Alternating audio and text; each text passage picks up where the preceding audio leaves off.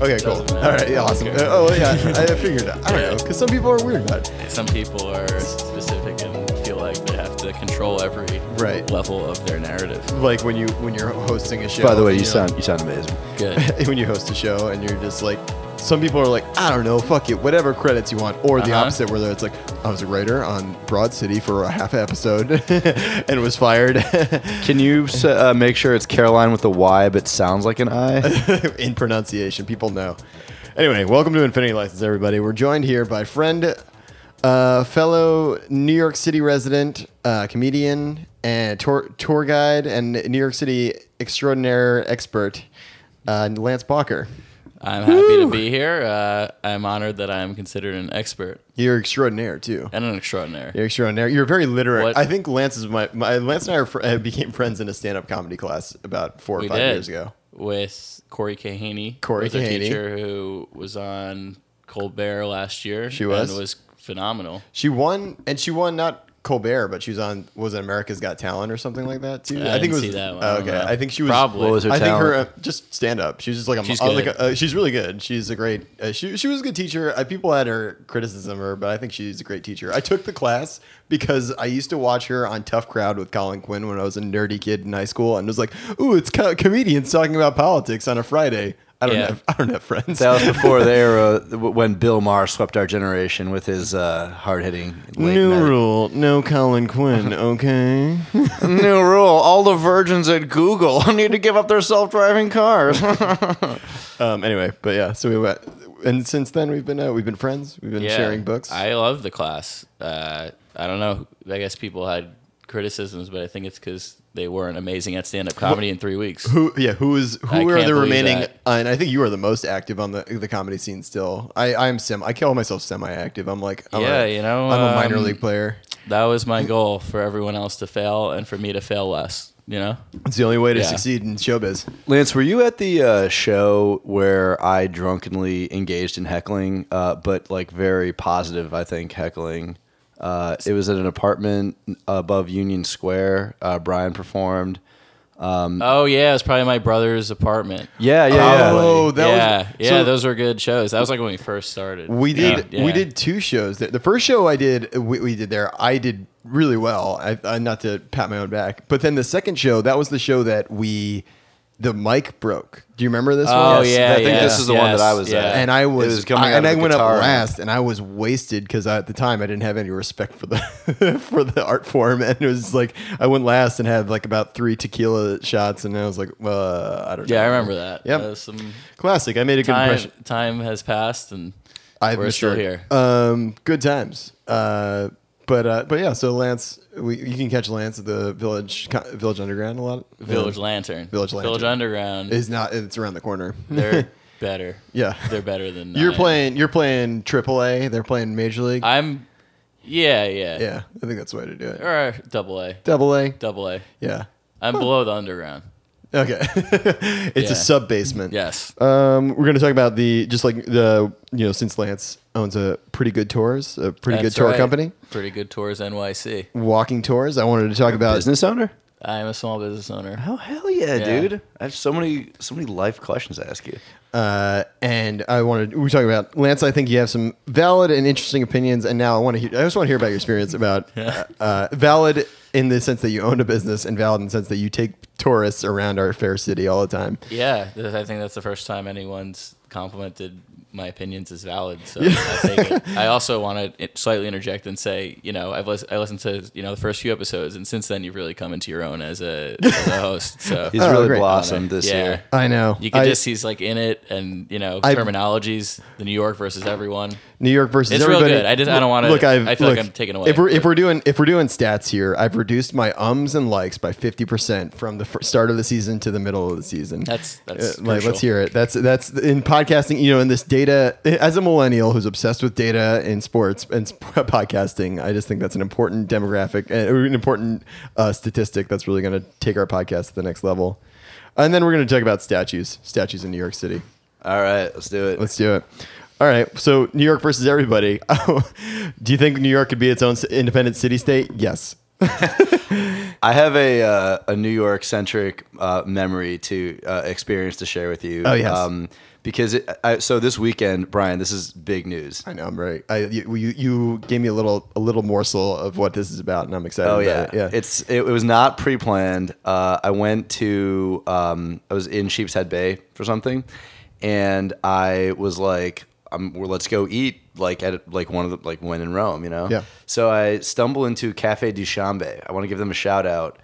Because it was it was extremely affordable. It was like for two people. It had like 4 or 5 courses. It was like $35. Oh wow! And it was amazing food. Dushanbe, as I learned when I was sitting down, is the capital of Tajikistan. What? And Tajikistan is a critical demographic. They are our main core listening group. They are our indispensable. Like they are to us what like millennials are to, I don't know, businesses that don't make a profit. when we launch our Patreon, our number one goal is to get enough money to fly us to Tajikistan and do a show for all our Tajikistani fans. Absolutely. Yeah. Like the Tajik penetration is like the main stat that me and Brian talk about when we do like Goodwill Hunting style whiteboarding sessions. Yeah. And I cannot wait to get to Dushanbe with our Patreon proceeds, because this food was, if you like rice, if you like lamb, if you like spiced meat, if you like, oh my God, the bread that they brought out. The bread that they brought out was the butter was like made authentically with love. None of this like it put everything like farm to table to shame. I don't know where this came from. I don't know what street is this place on. It was on Sheepshead Bay Road and just south of whatever expressway that is. It's right near the water. Oh, okay. Oh yeah. Cafe Duchambe. It's and I literally the first thing that I ate was the bread and butter, and I was like, it was dense, it was hot, I was like, even this is already good, and then it only got better from there. It was a shish kebabs type stuff that they were serving.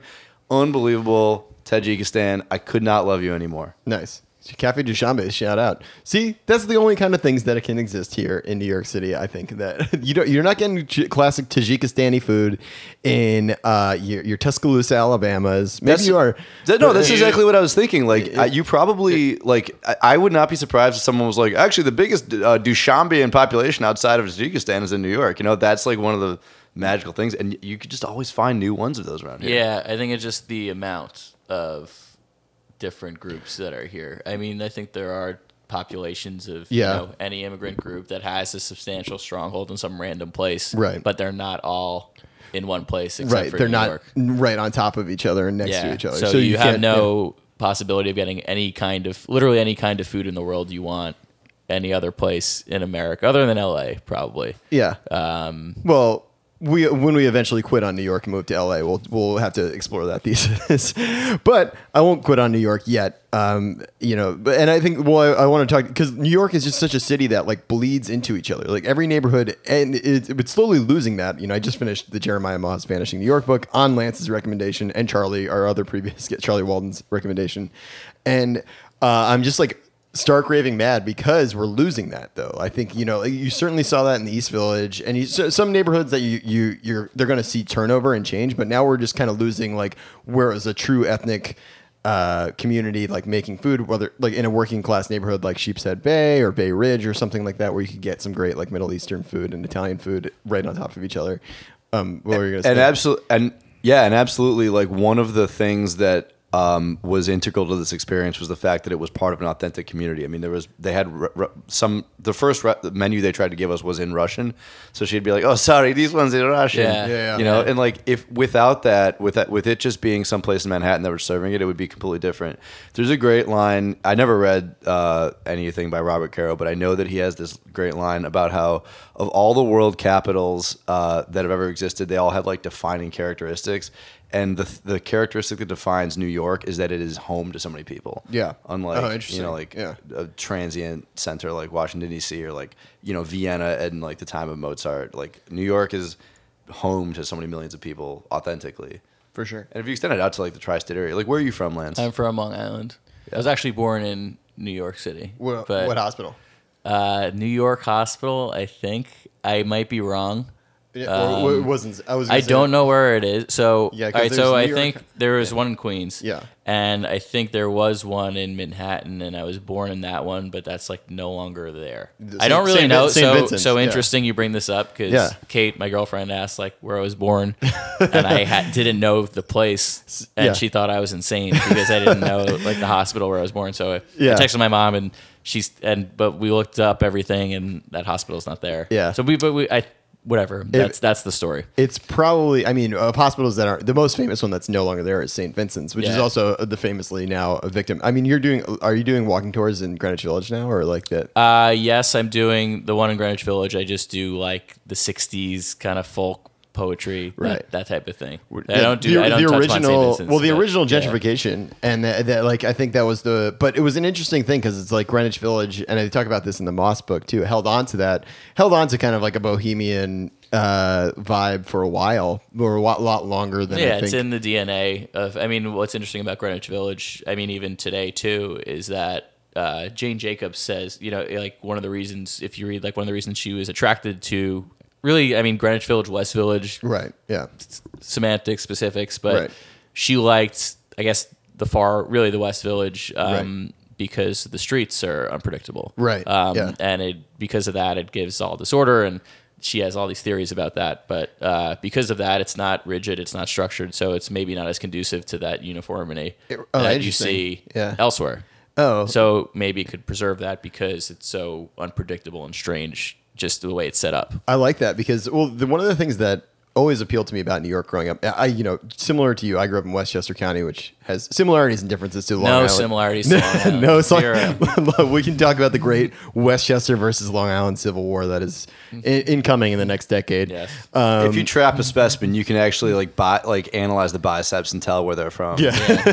It's like, this tribal tattoo is actually from a region in North White Plains, as opposed to this one that comes from Comac. But actually, so the idea of randomness and random interactions and Jane Jacobs' theory, because I've been reading a lot in an effort to be more responsible and not get drunk before I do sets and lead a healthier lifestyle, is I've been reading a lot about like neuropsychology and like how exercise and certain sleep patterns can impact your brain. But a big thing is that like even running is really good for you, but actually even better is if you don't run the same exact pattern a lot of times. So it's like a matter of somebody gets into, at first they start running and they get into this like loop where they're like, I feel great, I just ran 2 miles and I feel a lot of exercise. But if they keep doing that, it becomes like a rat in a wheel. And so if you just change your route, it's like a simple, as opposed to making a right, you make a left someplace. All of a sudden, like your marginal happiness and the people they study goes up. It's like simple. That hacks. makes sense. Yeah. So I wonder if that. I I wonder if your happiness plummets if you're one of those like UK people that paints pictures with that running app. Have you seen that? Yeah, they draw like giant. Yeah, it's an app that tracks your route when you run, and people have like taken it to make like super elaborate. Because in like really densely populated places, you have like streets that go every which way, so they can like plan out how to make it So look like you a. do intentionally do it so you have like a smiley face or Yeah, something. I mean, I guess exactly. you couldn't have that. You'd have to Yeah. be a pretty intense long jumper to do a smiley face. But, You somehow jump from like Midtown to Yeah. like to Gramercy. yeah, Yeah. and just like plant your feet like gymnastics, like you're not moving. There's no trail. Yeah. But yeah, Lance, were you? I don't remember what I was Okay. saying at I I all. would like to say that speaking of the idea of hospitals and where you're born, this is relevant to my interests because when I was in high school, I remember we learned about the concept of total velocity, which is that if you go like 10 feet that way and then 10 feet this way, your total velocity is 0. Because you've just negated what you did. And so I was like, oh my God, I want to make sure that I die at Michael Reese Hospital where I was born so that like no matter what, I had a total velocity of 0. You were a net zero velocity. Yes. Yeah. Unfortunately got knocked down, and that's actually where they were going to put the Olympic Village in Chicago when they were like launching that horribly ill-advised campaign to get the 2016 Olympics. But Lance, you might still have a chance. 0 velocity. Yeah, Just I still have a die around chance. here. Interesting you bring that. I don't want to get into a segue, but Olympics, it is interesting thinking about how, maybe a natural segue, thinking about how the city is designed, especially in the, it was going back to Jeremiah Moss's book. Right. Talks a lot about the Bloomberg administration Yeah. and kind of, my theory about, just talking about like, well, it's interesting, right? I did not move to New York until 2012. So Right. like for me to be like New York is over. Yeah. I mean, it's like absurd. A refrain we've heard. New York has heard throughout its history. It's an for sure. absurd thing for me to be like. It used to be. I wasn't here. Like so, we have this running joke with my sister was born in 1994. Yeah, and we have this running joke where like she's like, I remember the Backstreet Boys. And she's like 4 years old. Like that's like to me. Yeah. I don't know if I'm in a position of authority to be like, it's a bummer that New York isn't what it was. I just wasn't here, so it's not like my place to say that. Yeah. But I mean, I think anyone could say it's a bummer that certain things are a reality in a lot of neighborhoods, and it prevents other things from being there. Well, yeah. And going like the Olympics, what I think is really interesting, right? Remember when New York was doing their 2012 bid, and there were all these plans. I mean, I think the most notable was the Jet Stadium that they were going to do on the West Side, and the High Line. Was that David Axelrod that was behind that, or he was one of the consultants that they hired? He was one of the consultants, but it was mostly a Woody Johnson project. I think Woody Johnson saw an opportunity to make somehow even absurdly more money, and and they probably would have had it. I mean, but think about that would have reshaped the entire West Side in a way. I mean, the High Line ended up going there, and that has like changed things for what a lot of people would argue for the worst, kind of ruining. I mean, the High Line it's not for anyone who lives in Chelsea or the West Village. It's for tourists. It's for me when I have someone that comes to visit New York and I have no idea where to take them. Right. And I mean, it does, like, in theory, it's a great idea. It's free. Well, you it's go. certainly Like the High Line is certainly the example of in public development, as in all things, the road to hell is paved with good intentions. Yes, where it's like you at first, like people were like, "This is awesome." I mean, I remember I actually went like right after it opened, and it was in it was a few days before Christmas. So it was when no one was there. It was great. Yeah, it was unbelievable. And then I went back like 2 years later, and it's just it's swarming with it. Well, I think that's the thing that, and I think culturally, I think it points to both a business and cultural mindset shift. Because even though and I was born in the late '80s, and I wanted to move to New York my whole life. I remember coming as a kid in the early 90s, coming to New York and being like, this place is nuts. This is so much different than my suburban like lifestyle. I want to come. And I I was reading a lot of books about Greenwich, whether there's Greenwich Village in the 60s and 70s. Like I was reading like James Baldwin, Another Country kind of books. And I was like, oh man, which is actually the early 90s?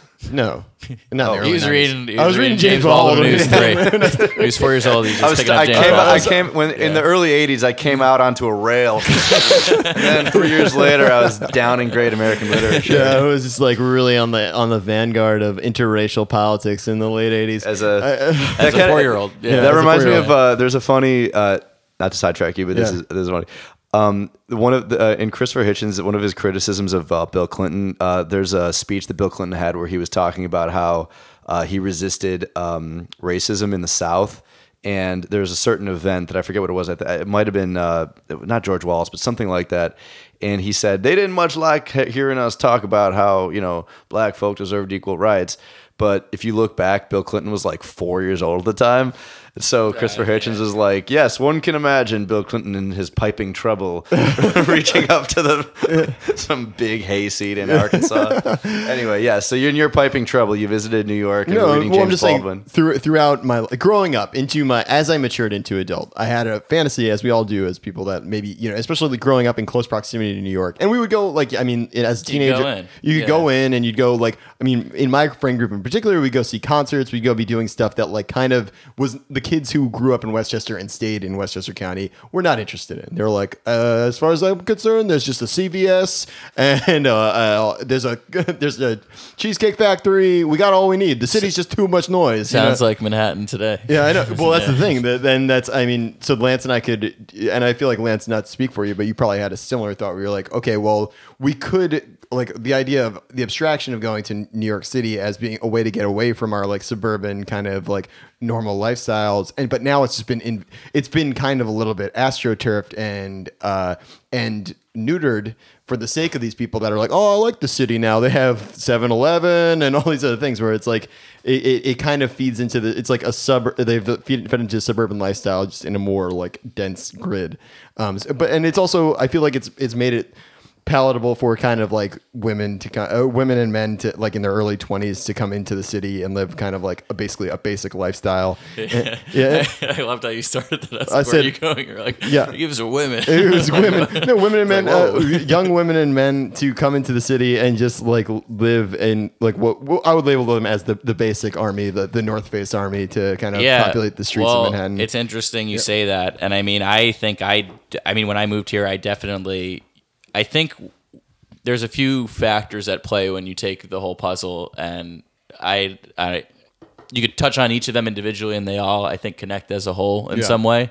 One of them, I think, is the development stuff, the big money interest, which I think is probably the primary driver. But there's a few sub ones, and I think one of them is the idea, that's I think kind of pumped into American suburbs. Right. Upper middle class to upper class suburbs, and you go to college, right? Yeah. And college is supposed to be the time of your life, and you have an amazing time. You meet your friends for life, and you have such loyalty to the college, and it's like your identity, essentially. And then you graduate from that college, and you move, to make money, and New York City is one of the places where people will do that. Mm-hmm. And I think a lot of graduates will, you move in with your friends, and then you operate just in this very small kind of circle or way of navigating throughout New York City. And if you do that, I think in college environments, everything's kind of catered to you, right? There's like, here is how you get this thing. We're going to provide you with everything. You're on this campus, and this campus is the best, so we're going to give you all of these resources. And then I think that mindset goes to like, all right, well, the city's here. We're not going to really go out and explore it. We're just going to kind of do our specific things, go to the bars on 3rd Avenue in the 20s, like, I mean, that would, if you go there on a Friday night, and you can see, and what are the places that leak out those, what is the name of that one place in Murray Hill, that one tower that Professor has Tom? Oh, I thought you were talking Joshua about Tree. We all named different bro-ass places. But like, I mean, that was me. For sure, me too. That was me, for definitely the first year I was here, maybe a little more than that. Yeah. And I think a lot of people just don't know better. Like, I mean, why would you? That's just like what you're pumped. The ideology is like pumped into people. So this is an interesting point because I work in like a startup, and I've often thought of startups in that capacity. Like, we are, teenagerhood was invented in the last 60 years, right? Yeah. to sell Yankee Coca-Cola. Yeah, sell that Coca-Cola. And Fanta was invented to sell Nazi Coca-Cola. Exactly. And then I've heard, that people were even thinking about psychologists were proposing saying the 20s is actually going like to be extended adult, young an adulthood extended or whatever. developmental phase, because actually there's a good emerging adulthood. I've heard, yeah, and like there's actually even a case for it because your brain's not finished developing. If you're a stupid guy, it's like our brain's finished developing. Like maybe any minute now. My brain isn't done. My brain's still cooking. So even based on even just this physiological reason, there's a justification for doing that, and I'm very conscious of this sort of ever extending childhood, which is, of course, as you're kind of correctly diagnosing, mostly just a consumerist fiction, right? Like you go to college and they give you everything, and then it's this seamless transition to basically kind of like a city where you also have everything around you, and it's kind of the same like carefree, And the company, these companies that I work for, like startups, they're also kind of the same thing. Like it's like a playtime for adults. We got a ping pong table. But my question is this something that is unfair to asperse us with? Like, is this not something that every generation would have wanted? Like, we've talked about this before when we were talking about New York, this podcast, but like if you grew up in the city and then you were the generation whose parents took you out for a nice white flight, and then what you really wanted was, to be free or whatever, not in so much density, then maybe you would create, then that young person's ideal would be, out in the suburbs. So like, is it fair to say that that Manhattan has been created in the image of this sort of McDonald's playpen, on a gigantic scale that they created for us? Oh, interesting. So you're saying like if you grew up in a city environment as opposed to a suburban environment, would you want different things? Yeah, and would that be like the idea that this sort of like the really sanitized Manhattan is created so that we can have this seamless transition from like playpen to playpen to playpen to playpen. I don't know if it's I don't know if it's exactly a urban versus suburban or even rural thing. I think it's like a predominant idea, and just I don't know, maybe the way like our parents parented, in that like a lot of attention was focused. If you look back, like their parents, historically, I guess just let them do whatever. And I think part of that is maybe just the way technology evolved, or the idea of, I mean, I feel like I don't even know enough to. Well, I think you're right. But I think, so back to your point too about that, we're ever extending our youth into that. I mean, it drives me nuts. I've had peers or the people that are essentially the same age range, like late 20s to early 30s. When I said I got a dog or I moved in with my girlfriend, they're like, "Oh, Brian, you're so adult." I'm like, I'm 30 years old. Had this been 30 years ago, I would have had 2 kids and a mortgage by now. Exactly. And I mean, I think a lot of it too is that there's not, I mean, I guess economically, there's not many jobs that you would just do at age 18 and you'd be able to make a living that, a parent would be like, okay, well, you're good. I'm done with you. And now it's like, well, you have to go to college and get these, I mean, all these white collar jobs, essentially blue collar jobs, not necessarily around credential creeping too. Yeah. Right? Credential creeping, postgraduate degrees, all that. So it's like the way it's set up is that's what's just going to happen. Another interesting way to look at it too is like, the jobs of today take up less physical space than they used to. So maybe, density, if there's one thing we know about like capital, and especially the feeling of entitlement that comes with like generational capital, which I think our generation of our demographic can pretty fairly say that like we were raised with the expectation of like, just basically unlimited comfort. Rich people like pay more taxes and are willing to live among other rich people. They want to enjoy their wealth by being in a place where they can spend it and like have fun. And so there is definitely a densifying urge that happens when you have money and when you, and so I think that there's something like that. But then also the jobs of today, the service economy jobs for which you need to go to college, they literally, you don't need a factory. Like I work in an old apartment, Yeah. And so because of that, we're able to indulge that and cram into these cities. And then I think another argument, and remake them in our image. Yeah. Another argument is then like what follows, do the jobs or the money follow first? So just looking at real estate, which might be the driver in anything, I guess, in post World War II, all the incentives and the money were moved to the suburbs, and look at all this land and we could develop, and this is what you should buy or invest in. And then land in the city value decreased, and then everyone realized, oh, well, the value of this land is so cheap, it's going to go up, and then investments versus that, and then people come. And, so it's just cyclical. And just a cyclical also definitely thing. A cyclical element. Well, it's cyclical, but that is also highly incentivized by the government. They subsidize. There's a reason why it's sort of directed. Yeah. In a way. There's a reason why the legislation that changed. My grandfather, who's a New York City police officer, he lived in Queens until the year they changed the legislation that you could live in Nassau, Suffolk, or Westchester or Rockland County and be a cop. They were instantly, all of a sudden, there's all these communities like ready, set, not close to Levittown's, but like that were ready, set to go. And guess what? Everyone in the community was a cop or a firefighter. And it's like, you see with a mortgage rate that was super low and like fit exactly a cop salary, and then you saw all the donut shops opening. Yeah. And then there was a real donut boom on Long Island in the early 60s. And now there's a donut boom in Brooklyn in the 20s. Well, that's literally the worst of what Lance is talking about. Except for, and actually, Lance, I want to add this on your tours, or this is a pretty good tourist suggestion, and I hope it doesn't blow up in the bad way, but 7th Avenue Donuts and Diner here in Park Slope, fantastic donuts. It's a local business that's been around for years. I think their donuts are legit, and they beat Donut Plant donuts any day. Cool. Yeah, so anyway. I have a question about a Village institution. Do you have any idea what the deal is with the slaughtered lamb? I don't. I know, on Great Jones Street. Yeah. Yeah, but it seems like such a random, like, place, out of place. We should look into this because I actually don't. I do know, is that Jones and West 4th? I think that corner is the corner that the Freewheelin' album. Yeah. I mean, it is. It wasn't, yeah, I don't know why I qualified it with I think. Yeah, because no, it's you're a the stop millennial. of my tour. So when you from that side, from the side of the street that the Slaughter Lamb is Yeah. on, if you look down, that's the side that Bob Dylan and his girlfriend are walking down. Wow. Yeah, so that's Yeah. the street. Yeah. I mean, well, it's interesting, right? Things look out of place, and who knows? It seems like it's been around for a little bit. I always get the perception, but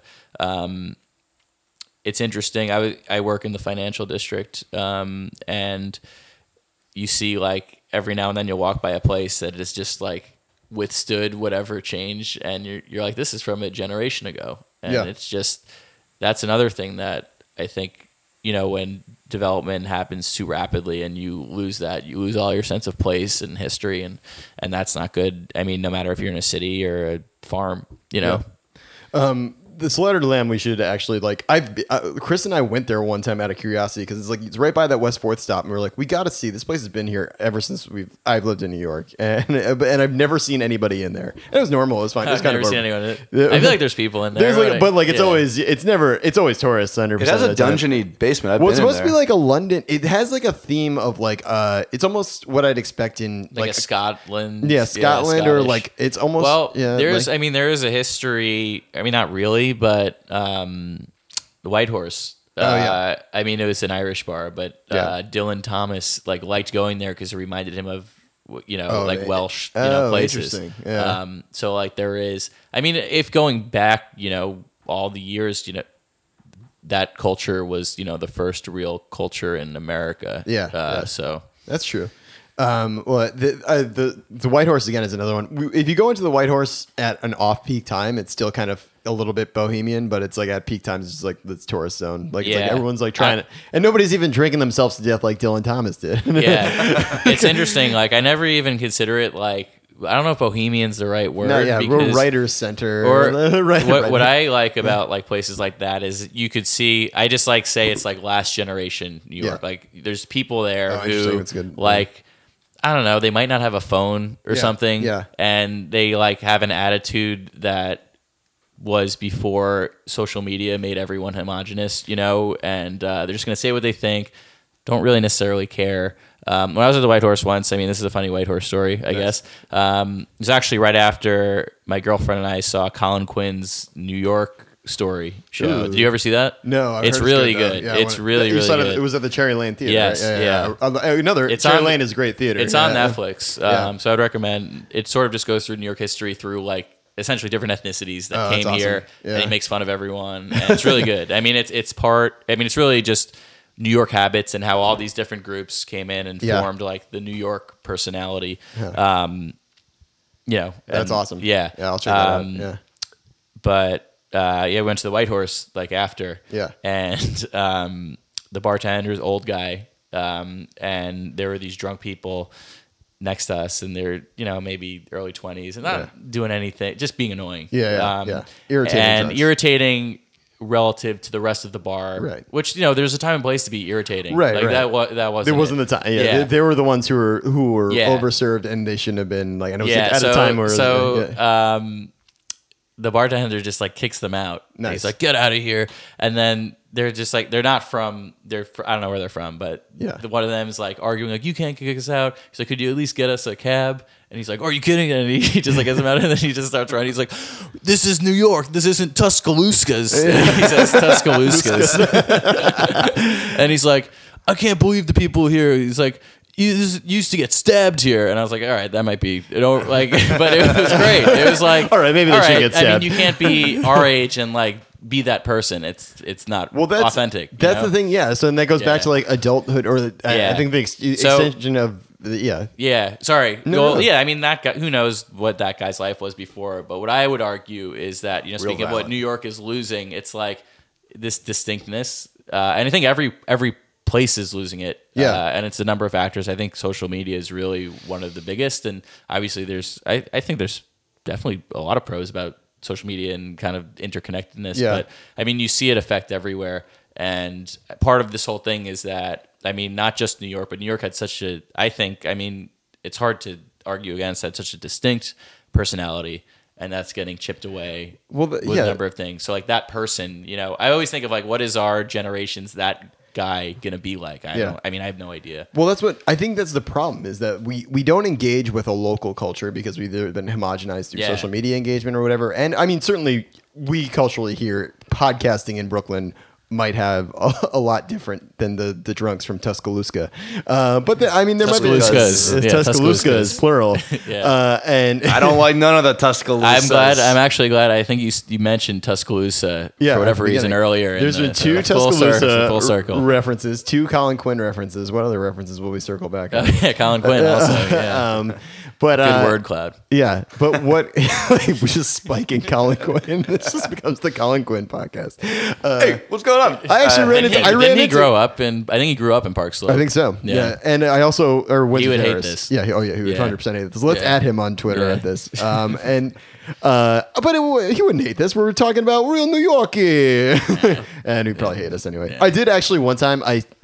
Me and Buckley saw him on the street, and he's like, "That's Colin Quinn," and I was like, and I didn't play it New Yorker cool at all. I was like, "Hey, Colin Quinn," and he was very polite and was like, "Hey," and kept walking, and I was like, "Oh fuck, I totally fumbled that one." So Colin, if you listen to this, sorry. So there's one thing that I wanted to ask you, which was one of the things that I've always sort of been aware of about New York, as I'm from Chicago, so I'm sort of a transplant here, and the propensity of people, the fact that New York is a place where so many people like make it and become famous, and the culture of New York is amplified because it's the center of media, right?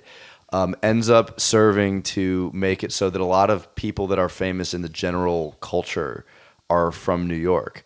And so I think that when you look at things like, for example, when I came here, Jersey was a really cool concept to me. Why? Because it was romanticized in like, I'm actually ashamed to say this, but like my main association with Jersey was Coyote Ugly, because I already hate Bruce Springsteen, and like I root against the Philadelphia Soul, so I don't like Bon Jovi. But no, but I mean, like, you know, things like that. The reason why we have any kind of cultural construct that reaches to Chicago about New Jersey is because it's next to New York. Yeah. And people from New Jersey have easy access to New York.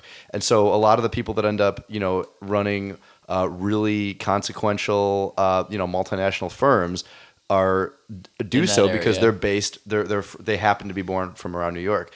And so do you ever think about the sort of serendipity of, you could argue that from the perspective of the purpose of a city is to make it so that you want to be from around there, right? Like from the perspective of what do I want to build? I'm founding a city. What do I want it to eventually become? I want it to become a center of culture such that it benefits, amplifies the experiences of people around here and promotes them further in the culture. But from the perspective of someone from somewhere else, New York obviously is a magnet for lots of people, and there's that effect. But a lot of my friends are from New York, and like, for example, if one of you were to become like hit it big or something like that and get some sort of holding deal with the network, you would be, which certainly has happened, or host a podcast in Tajikistan. That's the height of our Central that we're shooting Asian for. Propaganda channel. Things like, or like Chris Rock, for example, or Colin Quinn, or any of these people who start off local, and because they're from a center of culture, they have like a shorter access to getting that amplification. I don't know. Do you have any like perspective on like New York's ability to offer that uniquely? Yeah. Well, number one, I would say it's undoubtedly a huge advantage if you're from. It's a huge advantage to be born in the first world, to be born at all. To be born at all is a miracle, right? You're competing against a lot of other fish, so to speak. That's it. Right. So whitefish. Yeah. So like. It's definitely a huge advantage, number one, if I think you're born, in a way where you have the ability to somewhat shape your destiny, and then to be born near a city like New York, for example. I think what is interesting about New York relative to everywhere else that I've been is there's a culture, the way people work in New York is more intense, I would argue, than the way people work in most other places. And you see that in any industry, no matter what it is. I think anything I've done, anything I've seen anyone else do, I think you could name any random industry. Even podcasts, right? Yeah. Like, for sure. Yeah.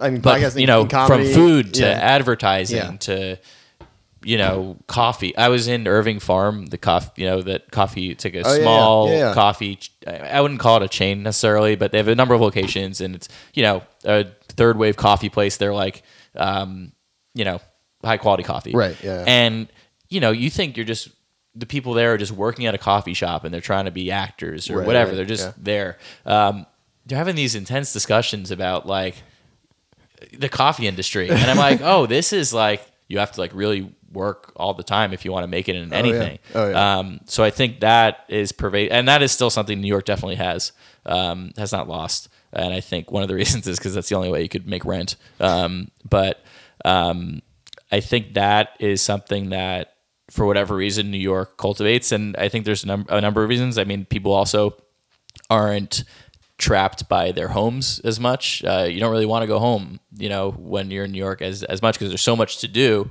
And that's what I would argue things like Seamless are so pernicious, because it's like, Yeah. why would you go out and do anything when you could, you know, order this food for too much money in your apartment that you don't actually like, but Yeah. just do it because you're lazy and, you know, And they're that's- like, that's their like whole advertising campaign. championing Yeah. being useless. Being Like, a it's lazy, unbelievable. unengaged piece, Yeah. piece of shit, where you're just like, and you're like, what? Yeah. They're like, and the you're joke supposed is, to be proud of it. Like, Yeah. it's sad, but where you can just sit and where you have the sorry to interrupt you, but like you have the what the advertised as the greatest city in the world at your fingertips, but Yeah. you're gonna stay in and just cruise yeah, Stranger and not Things. go to Sheepshead Bay and get the best, you know, meal of all time, which sounds great. It sounds like I'll be What there if soon. what if this comes out like full circle and we ruin that business? Like It couldn't. I mean, it's people. It's immigrants from Tajikistan that own that place. Like, good for them. I hope that I can't get a table there. But I mean, I also like would love to go back. we got to go. It was honestly with. I'm gonna go there this weekend. I'm not laboring this joke at all when I say like, because it's not a joke. Like, that was one of the best places I've eaten in the last 2 years, I think. Nice. All right, I'm going. I remember like when I started doing stand up, and you know, I still am about at the same level I was 5 years ago, but I think people came to New York. There were people that I remember meeting that had come from other cities on the stand Just to do stand up. Just to do And stand then they up. got here and they're like, I'm terrible. Yeah, And exactly. why did So I and ruin then- my life? And to come here? then we were like, then we were doing it, and they were like, you started in New York, and then like, because not realizing there's this whole Yeah. other world of people that either go start in Chicago or in LA or in those or are the wherever. big, or I ever, mean, yeah, like- random places. yeah, and then they come in, and they're just like, oh my god, like they didn't realize The intensity is Yeah. just so, I mean, magnified compared to anywhere. Even LA, from, you know, what I've heard, Oh, yeah. they've even been like, you can't, the volume of opportunity. Oh yeah. When I was in there. Chicago, I had no job after college, and so I moved back to Chicago, and I just like from Craigslist started writing for this like site that had not really that much of an audience. It was starting up. Within like 2 months of being there, I had already been to like the Christmas party that was hosted by like the NPR station there, like where they produce This American Life. I had been on the radio during drive time because it's just the ceiling is so much lower. Yeah. That it's so much more accessible. And in some ways that's good, but I also couldn't help but think, and also obviously I came back here very willfully because even though it was more accessible, I couldn't help but think that, you know, if you really you need to be among the highest competition in order to feel more invigorated. Yeah, I think also now, I think if you can stick with it, Not that there aren't especially really in talented New York, people in Chicago. And that's interesting because Chicago is a big place, you know, like And it's Chicago- one of the top probably 3 Cities in places. America, Yeah, and Chicago, Yeah. just to be clear, is like I was not in one of the many competitive arenas of It's like, Chicago. Like I if was just so good that I yeah, no. Like, I mean, like the improv scene there obviously is like ridiculous, and that Yeah. those are the best improvers in the world. And I was not competing against the best of anything in the world. But yeah, but yeah, well, I think but I mean, I think with New York though, and certainly that we hold on to this culture here, is that we can, like, I mean, we're starting to see like people that are peers, some of them get some like success, and so you're like, oh, then all of a sudden you like around that you're like, oh, like, and the attitude I think of the New Yorker is like, oh, I got to get better now. Too. Like it's like you and the attitude is also like egotistical. Yeah. Like sometimes like I actually don't really do this, but in some ways will be like, oh, I'm better than that. You know, Yeah, it's oh, like yeah. you don't, or You I can't think not do or that. it's not I'm not better than that. I mean, sometimes, but I think it's the way people interact with celebrities. You were talking about how you messed up because you were excited to see Colin Quinn. Yeah. It's just like, oh, you're just the same as I am. Right, You know, there's exactly. no like mysticism as much. And like, if you're ogling over a celebrity, it's like you're never going to be that great at anything because you can't fathom that level of achievement. Exactly. You've put like a chasm between you and that Yeah. person because they're not a human being. They're a TV. And that's why like, people come to New demigod. York or LA, you know, those Right. LA buses. And it's like, right. To see your well, weird if you're house. on that bus caring about it, you're never going to be off the bus, Right. you know? Yeah. That's a good. Well, speaking of buses and bus tours, I've been, now that they've expanded into. So I guess that was a good conversation. I know we didn't get to. I don't want to go on to the second topic. I want to just skip right to the statues topic, if that's okay, because I just want to get everyone's perspective. So Lenny, as a Chicagoan, become Brooklynite / New Yorker, and Lance as a tour guide. And me, I want to debate. Like we can talk about like the recent debate we had about statues in the city, but I also want to get everyone's favorite statue in the city. You have to have one. My favorite statue, well, off the top of my head, my favorite statue is of Grant on Bedford. Oh, that's a good one. Because it was, first of all, it's just physically astounding. Outside the Bedford Armory. Yeah, Yep. exactly. Up near Atlantic. And it just says in big Roman carved letters, Grant. And you feel like he's going to conquer you. And I think that he's a very deserving recipient of a statue. And the other thing that I like about it is that it was erected in like 1901 or something. Yeah. I think it was to commemorate his, I think he had died around that point. Yeah. I actually, don't quote me on any of these facts, but I really like the fact that, Brian, you and I have joked about this a little bit before, that I totally embrace the fact that I'm saying, like, I actually don't think anyone should take down statues. Like, whatever, it should be a local decision. But we won that fucking war. And know. this guy was fighting against slavery. We won. Our statue gets to stay up for as long as we want. Like, It's kind of one of he's the a conquering things. hero. It is one of those things where I don't know if my argument falls, because my favorite statue is Grand Army Plaza, which is just a giant. It's a couple statues in one, but it's a giant like memorial to how we owned the South. Like it's the Grand Army of the Potomac and it's all Northern Civil War generals. So I can see the South people trying to defend the Robert E. Lee statues and being like, well, you guys can keep your Ulysses S. Grant statues, and like, here's the difference, we won. And also you were fighting to keep the right to own other people. So I mean, like we can get into the nuanced debate about, like, you know, people are like, oh well, he was actually, you know, which I don't buy at all, where he's like, oh, he wanted to free the slaves, but he was caught in the institution. I'm like, okay, No, yeah. Robert E. Lee was I think it should basically be a local decision, like you're saying, but anyway, so my favorite is Grand Army Plaza, just because it's awesome. But Lance, what's yours? I don't know if it's my favorite, but I think it's the most. I've always been the most intrigued by it. The Lenin statue. Oh, okay. So there, I guess, backstory. It's actually it moved recently. Yeah. But Red Square, which is I guess really one of the first. It's not really a luxury It's like a sort of a development. That's was a little bit more. I mean, I guess I actually don't know how much apartments are in there, but Yeah. it's not, you know, your walk up No. where you're, you know, it's a development. It was like one of the first. yeah, it was in the like 90s. Yeah. The development wave. Yeah. yeah. But I guess the owner landlords are Russian, and one of them was back in. This is right after the Soviet Union collapsed, and he just sees the statue of Lenin in abandoned in like a backyard, and he's like, I'm gonna take this statue. And he flew it out and put it on top of the building. That's awesome. So it's just there. It's not on the top of the building. It's on Houston, right? Or Yeah. So that building's called Red Square, and they moved it, I guess, to another one. That building was bought recently, so they moved Where it is this to located? Houston and like in between Avenue A and B, maybe on the north side.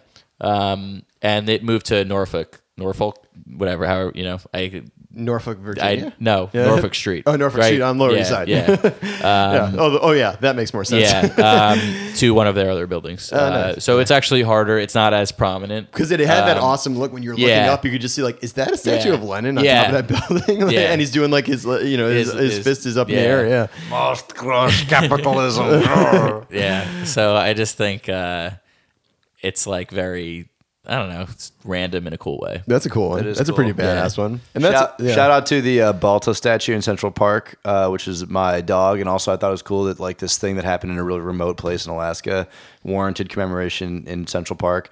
And also another favorite statue of mine from my youth was that over the Chicago Board of Trade, there's a statue of Demeter. which I thought was cool because it's like she's one of the goddesses of some sort of harvesting corn or something. Oh, nice. Which is what they trade there, and I thought it was like, finance is always trying to justify itself and like link it to a more noble history of humanity to do its kind of fundamentally antisocial things. And so the idea that like we've always celebrated the harvest, I thought was like a compelling thing for them to honor on the top of the Board of Trade. Yeah, which is the world's largest commodity. Also, I might add all of the statues at the Wax Museum. At Madame Tussauds? That has ever been there. Yeah.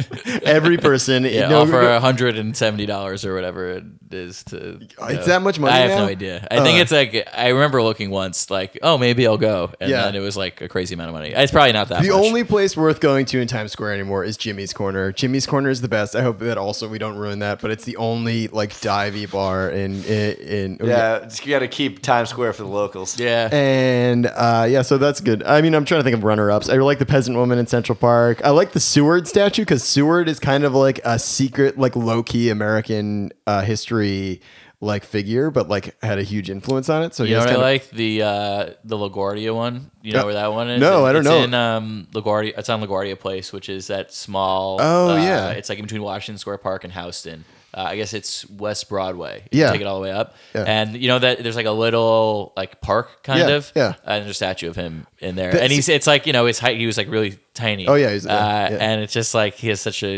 his facial expression is like very. How unique is there and- not? Yeah, how is there not? Like that's the thing about LaGuardia. I guess we have an airport, a horrible airport that's named after him, which is horrible because he was the one who had the vision that we needed an airport. But like, Yeah. how is there not more? Like I was thinking about that. How is there not a more prominent memorial to Fiorello LaGuardia because he's How much public infrastructure is named after Ronald Reagan, who could not have been more antithetical to public infrastructure? Right, exactly. And we got That's one pretty thing funny. named after LaGuardia. Yeah, exactly. A socialist who ran on a fusion ticket and ran New York City and was anti-prohibition. So he's a good one in my book. All right, well I think we're about time. Lance, do you have anything to plug? Pretty good tours. Yeah, if you go and want to take some neighborhood walking tours, pretty good tours, nyc.com. I'm actually working on, and they'll probably be up by the time this is published, Greenwich Village Coffee Tour, Ooh, which you very go cool. to 4 different places, have coffee from all of them. You want to get really Donuts. jittery. Yeah, exactly. With Lance on a just, Saturday. Just load up on the caffeine. Yeah. No, that's like something I'm like figuring out, like, because it can't be just like jacking everyone up on so much caffeine. They go nuts. Yeah. Been doing that. And donuts. It ends at the Donut Pub, which I think's talking about going back to donuts, the best donuts. I think. All right, We'll have a battle. Maybe we should collaborate on a donut tour. By the way, best sandwich in the city, FICO's. Oh yes, yep, yeah, agreed. Katz still provides value at that price Katz point. is. I think they're a little bit, They're a little bit, more expensive. but the sandwiches are so big. Yeah. So second tour is East Village Beer Tour. Oh, nice. And Are you gonna stop at ABC Beer? Are you still doing trivia?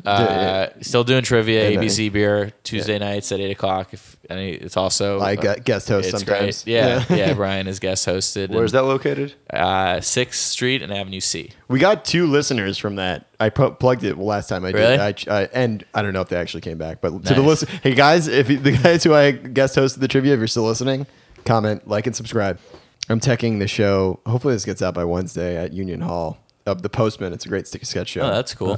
So that's a fun show. And I'm involved. I'm not on stage, but I'm involved in the way that I do the lights and the sound. And so I'm kind of like Your presence is felt. Exactly. If anybody wonders Yeah. what Brian looks like, You got some don't good- go to that show because he'll be not well lit. You'll have stage presence. Yeah, exactly. I will sure. have stage Yeah. presence in the booth behind the theater. Yeah. Well, this was fun. Yeah, well, Lance, listen, I would, if I was good enough, I'd love to come back. You're another welcome time. back anytime, Yeah. Lance. Look, our careers in this failing industry of entertainment and the city that is being slowly taken over by people we hate. Just kidding. I'm not speaking for Lance on that one. I'm speaking for myself. But we're intertwined. We started our creative careers together in Corey Kahaney's class so many years ago, and now we're continuing on that path. Cool. And Lenny, we started our creative careers driving vans together. We did. Yeah, Yeah, true working men, and now we're just caught up with all these plutocrats. Yeah. Oh, and big podcast money. All right. Well, this has been Infinity License, everybody. Lance, thanks for coming on the show. And Oh, Cafe Duchambe, head over there. Yeah. If you like good, honest food and rice and spiced meat, just do it. see you in Tajikistan or Sheepshead Bay, everyone. Peace. Peace. Have a good one.